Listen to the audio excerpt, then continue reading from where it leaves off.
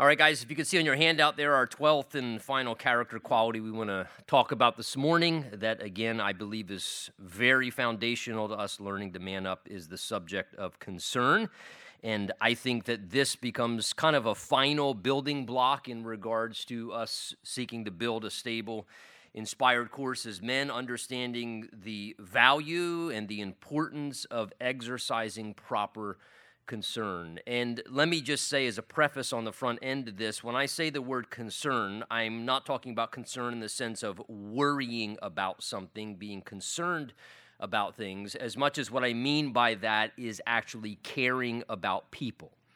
In other words, having concern for human beings, having concern for the welfare of other people and their best interests. In that sense, the word concern, if you look up the definition of it, in that sense, it's defined as this: to regard someone as important, to care about them, willing to become involved in their life out of an interest for their welfare or best. So again, we're talking about the idea here of caring about people, thinking about their best interest, valuing people, and here's the key, over things and over pursuits and over endeavors or hobbies or achievements, having love for people, seeing people as important, and really making our highest priority in life relationships.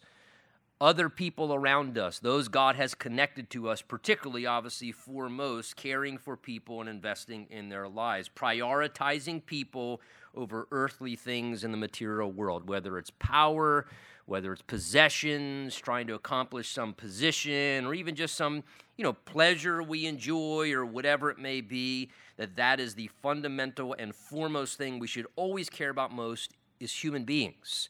And to recognize that. And that's really what I want to kind of drive home in this session together. You notice the first verse in your handout there, 1 Peter 4:8, says, above all things, have fervent love for one another. So again, key there being above all, and let me underscore that word, things. Because Peter's even giving instructions there in regards to certain things and things we should be doing, but then he says, look, but above all things, whether it's material things or even things that you do, and they may have value to them, not necessarily in and of themselves wrong, but above all things, have fervent, passionate, the ideas, fervent love for one another as a top priority before temporal things, having deep love for people, because to God, people matter most before everything else. One quote that I found, and it's an anonymous quote, but it's excellent statement. It says this, let me read it to you. People were created to be loved. Things were created to be used. The reason the world is in chaos is because things are being loved and people are being used. Isn't that a great statement? Let me read that again. People were created to be loved. Things were created to be used. The reason the world is in such chaos is because things are being loved and people are being used. And look, if we were all to be honest as men, I think a common mistake for men is we can be prone to becoming too concerned about our pursuits, about possessions, about trying to acquire positions and goals and accomplishments and our own ideas and our ambitions and our dreams and the things that excite us and that we enjoy, again, whether it's some, hobby or just thing that we enjoy to do, or whether it's just our passion for our career or the thing that we're really heavily engaged in some pursuit. And then we chase after those things with all our focus and all our effort, and we become too concerned about that, and tragically not concerned enough about people in our lives. And we find, in a sense, our love for people and our care for people kind of being eclipsed by sort of just the rat race and the chase and the pursuit and all the things that we can come preoccupied. And particularly those who we are most closely connected to, who God has assigned to us to care for.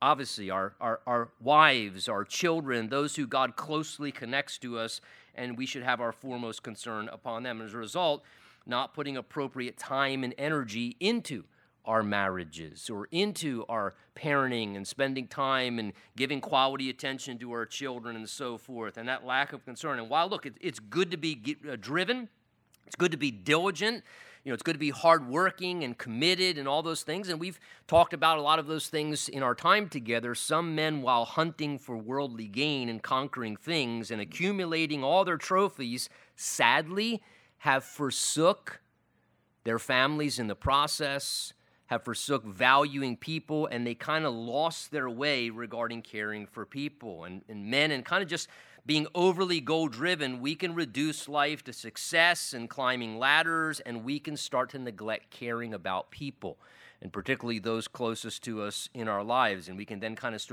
begin to get a little callous and cold-hearted. We become very mechanical and functional, and we're pushing the buttons and we're pulling the levers, and we're like the mule pulling the 1,000-pound sled behind us and plowing the ground and accomplishing lots of great things. And the world would probably, applaud us with how well we do and how hard we work and how diligent we are and measuring all those things. But sometimes in the process, being so concerned with achievements and tasks and pursuits, we can start to mistreat people, and we can start to overlook those who are important in our lives and fail to consider them and neglect considering the impact of what we're doing and what it's having upon their lives. And that's the thing that we have to pay attention to, and we have to be careful so we don't view people as a resource that we utilize to help us acquire the things that we're trying to go after. And we can do that as men. Men can do that with their wives, where they just begin to almost relate to their wife as she is just a resource to take care of A and B and C to empower me because I got to go do all these things. And look, I'm not saying, again, in any way I'm trying to counter what I've said prior as far as being hard work or sacrificial and diligent, but again, we want to be very careful that in the midst of all those things, and look, I can tell you very candidly, it's the reason why I purposely put this lesson at the end, because to me, if everything else got forgotten and we were just really concerned about people and loved and cared about people very strongly, we probably, because love's supposed to be other-centered, would do the majority of all the other stuff, right? We'd be very committed because of love. We'd be very good decision makers because of great love, and we want to make sure we make good decisions. And all the other stuff would kind of fall into place. So I think this is very important. We have to be very, very careful that we don't start to take healthy relationships and view them as non-essential or let them become unimportant and view people like they're disposable or replaceable. And that is a common thing that can happen oftentimes, and I've seen, and maybe you have as well, I've seen many men do this over the years, and even guys within the church, and it can become a very damaging thing, willing to perhaps sacrifice people or sacrifice relationships to just obtain what they're chasing. And look, that we read here in 2 Timothy 4:10, in your notes there, was one of the things that happened. A man named Demas, who had served with Paul for a season, and he was partnering with Paul in ministry and seems to have had a healthy relationship. But then look what Paul says, 2 Timothy 4:10. He says, Demas has forsaken me, having loved this present world. So Paul describes how he forsook the relationship, and Paul specifically says what happened was it was his love and passion that overtook him for the things of the world, just the present world system. And somehow, we don't get all the details, but falling in love with the present world system, all it had to offer, the lure of it, the attraction of it, the opportunities within it, that's what led Demas to forsaking a very valuable relationship in his life and abandon his commitments to Paul and his responsibilities to pursue self-fulfillment and worldly things. It's often been said the most important things are not things. And that's one of the things we want to always remember as guys. The most important things are not things. And our American culture doesn't teach us that, but God's word is very, very clear in regards to it. 1 Timothy 6, I have it in your notes there. This is a great passage of just, again, caution and how to balance out valuing people and what's important versus what's not important. Look what he says, 1 Timothy 6 there in your notes. Now, godliness with contentment is great gain. So again, the world has a measure, right? How do you know when you're really gaining, man? How do you know when you're getting ahead, son? How do you know when you're somebody who is on a track where you are now gaining ground? You're doing good as a husband. You're doing good as a dad. You're doing good as a man. The Bible says you know that you are making great gain when you're living godly and you're content with that.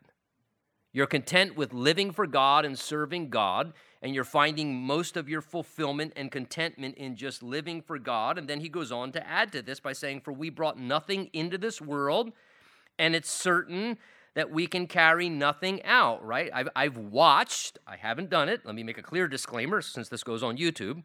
I've watched my wife push out 3 children. She did all the work. I did what encouraging I could. But I can tell you this, when all 3 of my daughters came out of the womb, they didn't come out with a purse.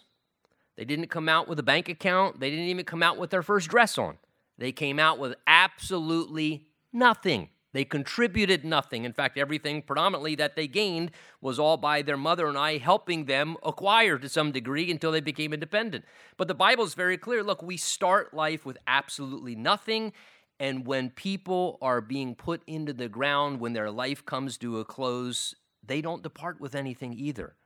So we begin life with nothing material and physical. We end life with nothing material and physical. And so God's just bringing to our attention, that's how we start, that's how we finish. We should have a very loose hand and not become over-fixated on all the things and the stuff in our life that often can eclipse what really matters and is important. He says, having food and clothing, again, basic necessities, with these we shall be content.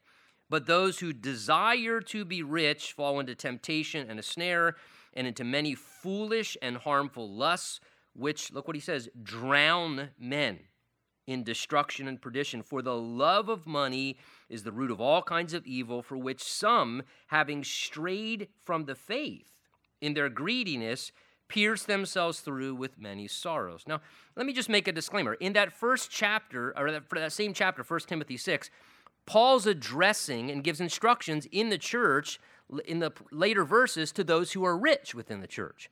God doesn't demonize wealth. There's nothing wrong at all with being endowed with wealth.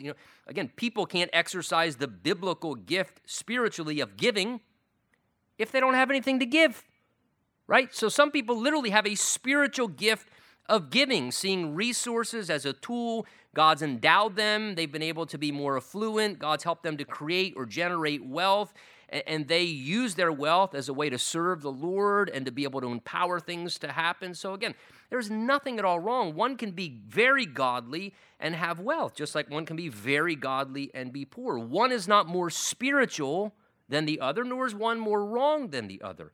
What God is just saying is that there's a caution in being able to become too infatuated with wealth. And listen, that can be a challenge both for the person already rich who just wants to be more rich, right? It wasn't Rockefeller, I believe they asked, how much is enough? And he said, just a little bit more, right? So it can be a struggle for the wealthy person to become greedy and always want more or always try and keep or retain more. But the truth of the matter is, a love of money and a desire to be rich can also be a struggle for someone who maybe God's called to live a more modest life. And maybe they're not going to be someone who's going to be a high-earning career person, but they're always desiring more money in an unhealthy way, or maybe too prematurely, they're too focused on wanting to be at the next level financially, the next level materially, and so in the meantime, they're leaving their family in the fumes behind them, and they're trying to climb ladders instead of letting life happen at a pace and gradually accruing a standard of living and sticking it out at a job, and then you get to a next standard of living. And that can be a challenge to the poorest person or to the wealthier person. And he says here that drive to become more wealthy can become a snare. It can lead to foolish and harmful desires that can drown a man and destroy his life. And that the love of money, again, not money, money's just a tool, but the love of it can become a root to all types of evil. He says, even causing some to stray from the faith and pierce themselves through with many, many sorrows. And I'm sure we all know stories, if not some degree, maybe something in our own life or people we know who have great sorrows and regrets. And somehow some of that was attached to just chasing more greenbacks. and how that led in some way maybe to great sorrow in their life. Men, though hardworking, can simply just kind of at times, if we're not careful, be prone to ignoring and neglecting people, and particularly even ignoring and neglecting our wives and our children. Again, you notice the verse I put in your notes there, Colossians 3:19, one of the marriage verses. Paul says there, husbands are to love their wives and not be, look what he adds, harsh with them. The idea is cruel, not sensitive, not tender-hearted, not understanding. So again, calling us to love our wives sacrificially, that agape love, but cautioning us in the midst of that, be careful you don't start to become harsh with your wife. Paying attention to that again, that we're not mistreating our wives in the midst of relating to her. 1 Samuel chapter 3, you can read the chapter, it gives more clarity, but particularly around verse 13, it indicates there how Eli was a negligent and an absentee father with his children. And again, here was this man who was in ministry, had a position of ministry, and his own two sons were complete reprobates. And what made it even worse is he wasn't even doing anything about it. He wasn't disciplining his children. He wasn't raising his children. He wasn't, and he had sons who, in a sense, were completely off the rails. And here he was holding a ministry position, and his family was an absolute train wreck to a degree. And God's word is just kind of holding this out as an example of that he, in a sense, had, in a sense, ministry things and, again, doing godly things, but yet, meantime, he was somehow negligent. He wasn't really investing, and his children seemed to have really gotten unhealthy, his two sons, in the midst of that story. Jesus warned of the danger of becoming cold-hearted by simply saying, regarding the last times, Matthew 24, because lawlessness will abound, describing the last days, the love of many will grow cold. And again, that word love there, in the Greek, it's agape. It's referring to not just the way people love in the world superficially, but the love of God. So this is something that's a caution to God's people, that the agape love of God can start to grow hold in our lives because of the world that we live in that becomes just lawless and rather harsh. So again, God's word commands us as men and as women, all of us for that matter, that we're not to let ourselves become hard-hearted or cold-hearted, uncaring in any way, but really it conveys the opposite. And when we look at Jesus, who was the perfect man, he is the representation of what the perfect man is to be like. And we read passages about the life of our Lord. Matthew 9:36 tells us that Jesus was moved with compassion when he looked at the sheep, remember, who didn't have a shepherd, who were suffering. Again, Jesus' heart was compassionately stirred when he saw people who needed care, who weren't being attended to, who weren't being loved. In Luke 19, you see Jesus there weeping over the broken condition of the city of Jerusalem. And our Lord's life was focused not on amassing achievements or possessions, but really foremost on serving people as his top priority. I think a great example of that, too, as I put in your notes there, Nehemiah chapter 1, as that book opens up there, and certainly a great book study. And Nehemiah, if you've never explored it from that perspective, is a great book on biblical leadership and just seeing how God orchestrates through Nehemiah, a wonderful work, and the heart he had and the way he made decisions. But the book opens by telling us that it came to pass in the month of Chislev. He says, as I was in Shushan the citadel, Hanani, now follow the flow of this, one of my brethren came with men from Judah, and I asked them concerning the Jews who had escaped, who had survived the captivity, and concerning Jerusalem. And they said to me, the survivors who are left from the captivity in the province are there and are in great distress and reproach. The wall of Jerusalem is broken down, its gates are burned with fire. And so it was when I heard these words that I sat down and wept and mourned for many days, and I was fasting and praying before the God of heaven. Now, briefly, let me just draw to your attention here, again, what happens. This is after the captivity comes to a close. God's people are permitted to go back to Jerusalem to rebuild their temple, to rebuild the city that was left in ruins and destruction. A very small remnant, though given the opportunity to embrace God's call, only a very small remnant chose to give up the Babylonian lifestyle and culture and go back to Jerusalem, which was in rubbles and was going to take a whole lot of hard work. It was just totally, ravished the land. So they go back, and this is describing how now word travels to Nehemiah. He says, one of my relatives came from there, and it says that when that relative came, that he asked, how are the people doing there? It says that he inquired and asked concerning the Jews who had escaped, who survived the captivity. The idea is concerning Jerusalem and how things were going. The thing I want to point out to your attention here, Nehemiah is a cupbearer to the king. He's got a very busy, very important job. He's in a government position, if you would. He's got a very comfortable lifestyle, and he cares enough to ask, hey, how are things going there in Jerusalem? And to me, this is such a great lesson because, you know what? It shows me, here's this very busy man, someone who has lots of things on his plate, but he cared enough to say, how are things going? How are you guys doing? And to me, that displays such a beautiful heart of care and concern that he had a compassion and concern for the struggles of people and that he took time to even ask. Guys, one of the greatest things we can do sometimes just to show care and concern is sometimes just to slow down enough to actually say to another brother, to say to our wife, to say to one of our children, to say to somebody else in the church, hey, how are you doing? And particularly if we know that they're in the midst of a hardship or a challenge, just to have enough care and concern to let them know that we do care and that we're concerned about how they're doing and that we just were willing to, hear them out or to inquire to show them that they're loved and cared about. And I think Nehemiah is just a beautiful example. And it's out of asking that question that God births a whole work of his Spirit. All he did is just say, how are things going? And when he heard how bad things were, that's what precipitated his heart to say, I've got to do something about this. I've got to do something. I've got to help in some way. And that became really the thing that was the inception, the seedbed for really the wonderful work of God that happened was he just asked how things were going.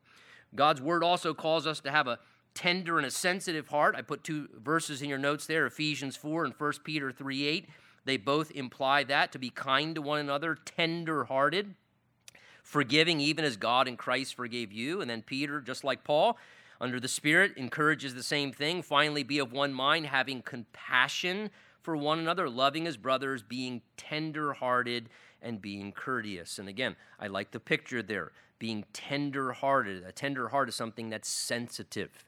Again, we want to make sure our hearts don't become overly callous, that we keep a tender heart, that things matter to us. 1 Corinthians 13 is one of those passages, the front end of it, everybody knows the love is patient, love is kind, so on and so forth. We can quote that. But what people usually miss in 1 Corinthians 13 is the most important part, not the beautiful poetic part, but the basis of it, which is the first 3 verses, which basically is the place where God is conveying achievements and accomplishments mean nothing if we don't have love in our hearts. Just like spiritual experiences and spiritual gifts really mean nothing if they're not stemming from love being in the heart. If all we want to do is look spiritual in a meeting and we really don't have love in our heart for the reason we want to exercise a gifting to help people, then the Bible says that, well, that was totally vain. Really, you just love yourself because you wanted to look spiritual in the setting of the church. And you wanted to have your opportunity to speak your word or say your thing or do your dance or whatever it may be, just to kind of express yourself. And God's saying, but that wasn't very loving to everyone else, so that was a waste of time. And that he even says, pursue love and then desire spiritual gifts. So look what he says, 1 Corinthians 13, though I speak with the tongues of men and angels. In other words, you have the most greatest oratory skill. You can speak where someone would say, man, that guy, he speaks like a professional orator, or that person sings like an angel. Man, their power to be able to communicate is so incredible.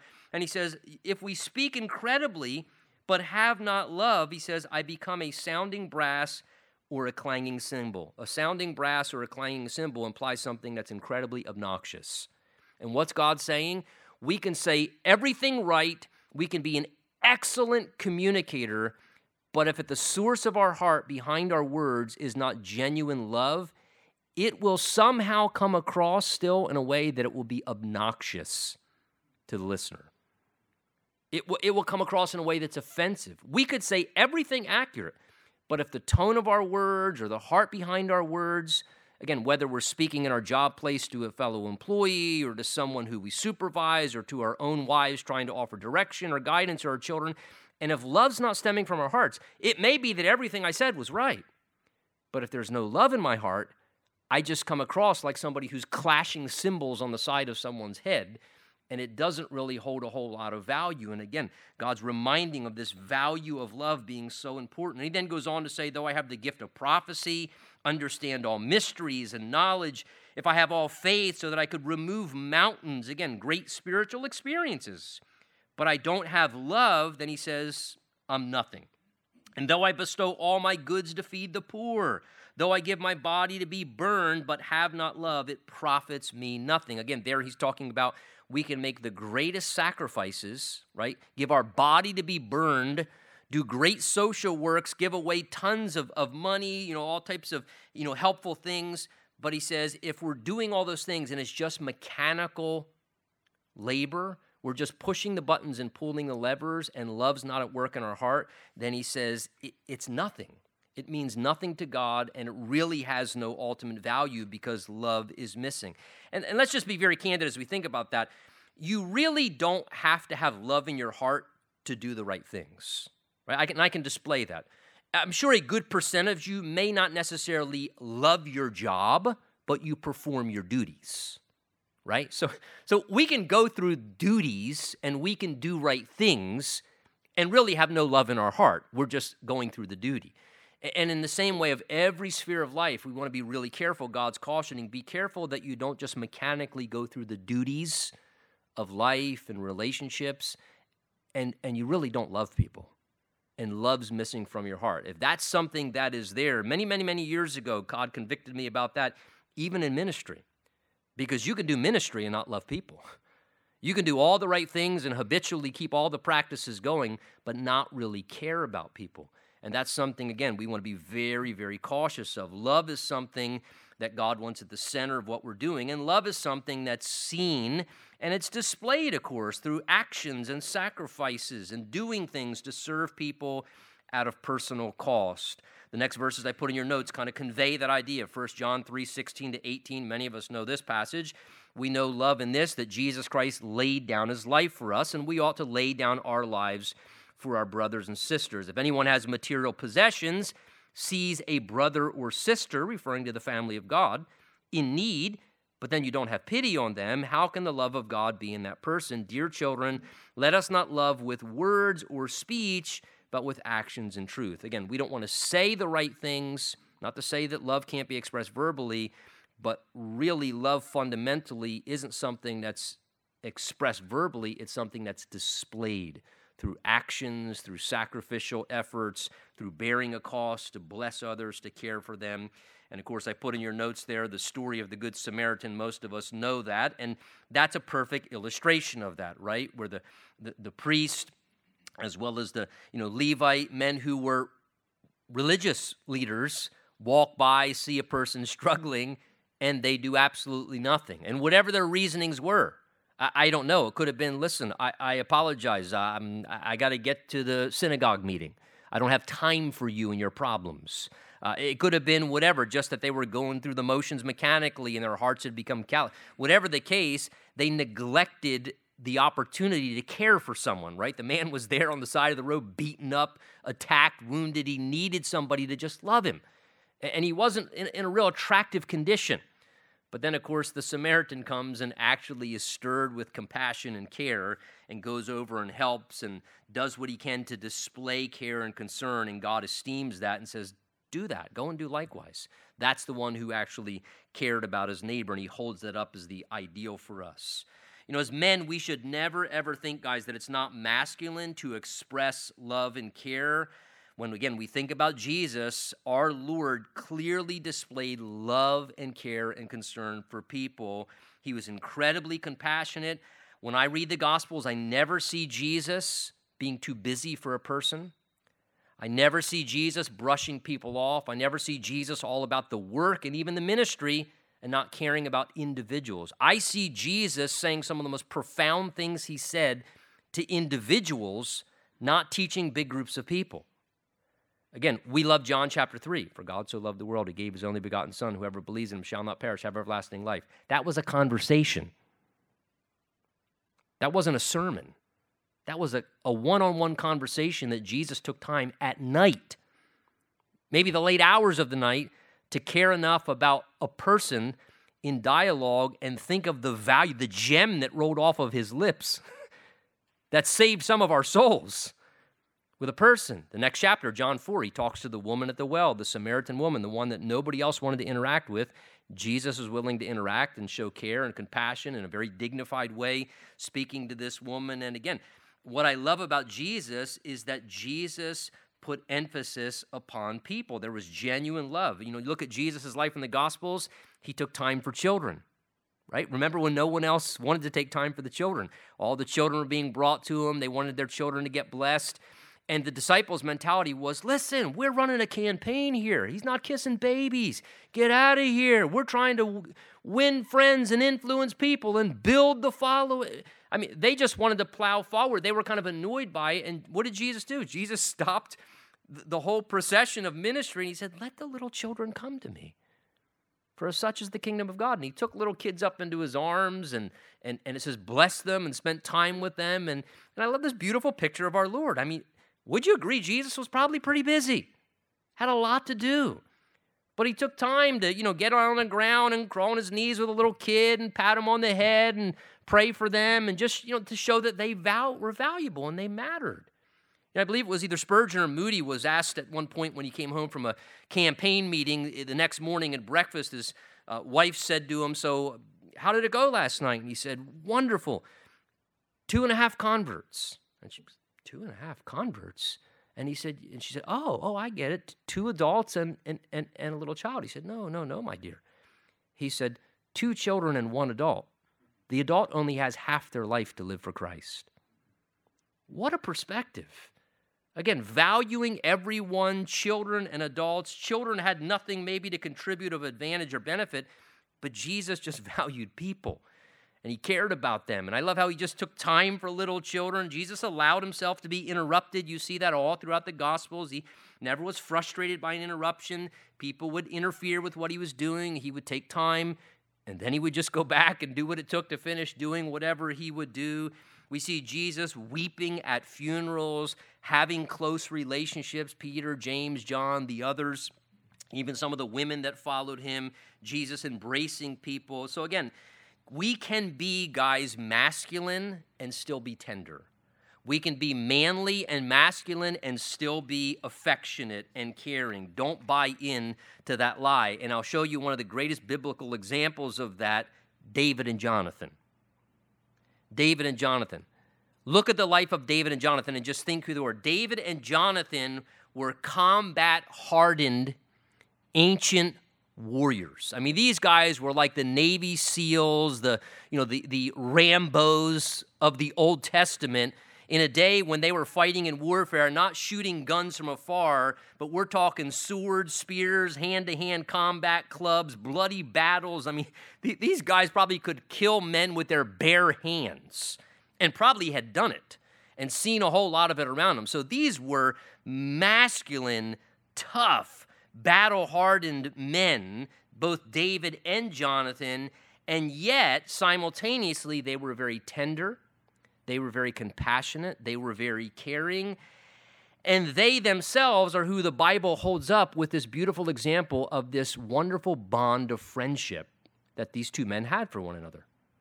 The Bible holds those 2 men up as our example of this unique camaraderie and friendship. 1 Samuel 18 says, as soon as they had finished speaking to Saul, the soul of Jonathan was knit to the soul of David, and Jonathan loved him as his own soul, and took him that day and would not let him return to his father's house.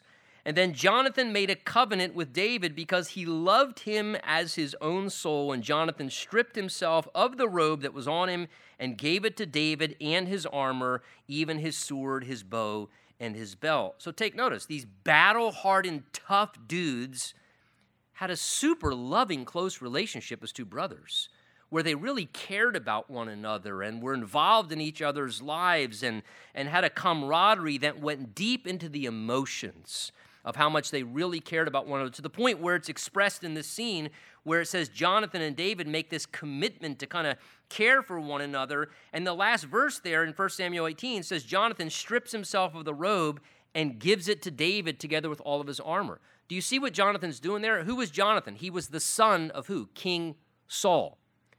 In that day, from a monarchy perspective, the son should be inheriting the throne. And Jonathan, in that moment, is saying, David, you know what? I know I'm next in line for the throne, the way things work culturally, but David, it is very evident to me that you are called by God to be the next king of Israel. So therefore, you know what, David? I love you more than I love positions or power. I want God's will, and I want your welfare foremost. So he makes this display of loving sacrifice. He takes off his robe and his armor as the prince, and he says, you should wear this because you're the right man. And I love the picture there because, again, it shows that these men cared more about God's will and relationship and way less about positions and titles and power and accomplishments. And in a sense here, Jonathan is saying, you're the right one. And he puts, again, people foremost and other things that often we make the mistake with secondary. Romans 12:10, it's in your notes there, says, be kindly affectionate to one another with brotherly love. And let me just say, men who are secure in their masculinity, guys, when we're secure in our masculinity, understand authentic manhood, you can demonstrate love for people, you can demonstrate care for people if you are secure in your manhood. Sometimes if we're struggling with that, it could be an indication that that's the problem. It could be that I'm insecure in my own masculinity, so therefore I need to project this image sometimes of toughness or sternness or macho-ness, and it's almost as if I got to display that, and part of that could just be if you were secure in that, you could just be caring and loving and affectionate, and you don't have to keep an image up because you're not concerned about an image. You're concerned about people, and you're certain and you're secure in your masculinity. Let me conclude by saying this, and please hear me in my last 2 minutes here in regards to something that I think is very, very vital, and I'm going to conclude our entire 12 sessions saying this, and it connects to what we're talking about this morning. Always, always, always remember things can be replaced. Things can be replaced. Always, always, always remember. Opportunities can even be forsaken. And ultimately, a new opportunity or a better opportunity can still arise down the road in the future. But ruined relationships are not always able to be regained. So please take that to heart. Things can be replaced, opportunities can arise again, but ruined relationships, sometimes they're restored, but they may not always be able to be restored. My point is, guard relationships. Cherish the people foremost that God has put in your life. Hold them at the highest value. Prioritize people. And may your driving decisions sometimes be, you know what? I could pursue that position. I could pursue that possession. I could pursue this passion, whatever, this pleasure. But I'm never, ever going to leave on the altar my wife or my children or sacrifice relationship with people, because real men, like we've talked about, can be committed and diligent and hardworking and sacrificial and good decision makers and great leaders. But the reason they do it is because they ultimately love and care about people. And it's their concern for people that drives and fuels all those other things that we've talked about the 12 sessions together. May God pour his love into our hearts, the Bible tells us, Romans 5, by the Holy Spirit, because that's where it comes from. And let me just say, guys, if you sense in any way in your heart that this is deficient or a struggle or something that God's ministering to you about, as I at one time really came to a spot where God really put his hand very heavily upon my heart in regards to this many, many years ago, I encourage you strongly, again, God pours his love into our hearts by the Holy Spirit. The fruit of the Spirit is love. And to just get before God and to say, God, man, I am blowing it in this area. Lord, I can go through all the motions. I am mechanical. I can grind it out. I can pull the sled. But Lord, I need to love people. And I just feel like I've been failing in that area. And I tell you this, you pray a prayer like that, God will flood your heart with love for people.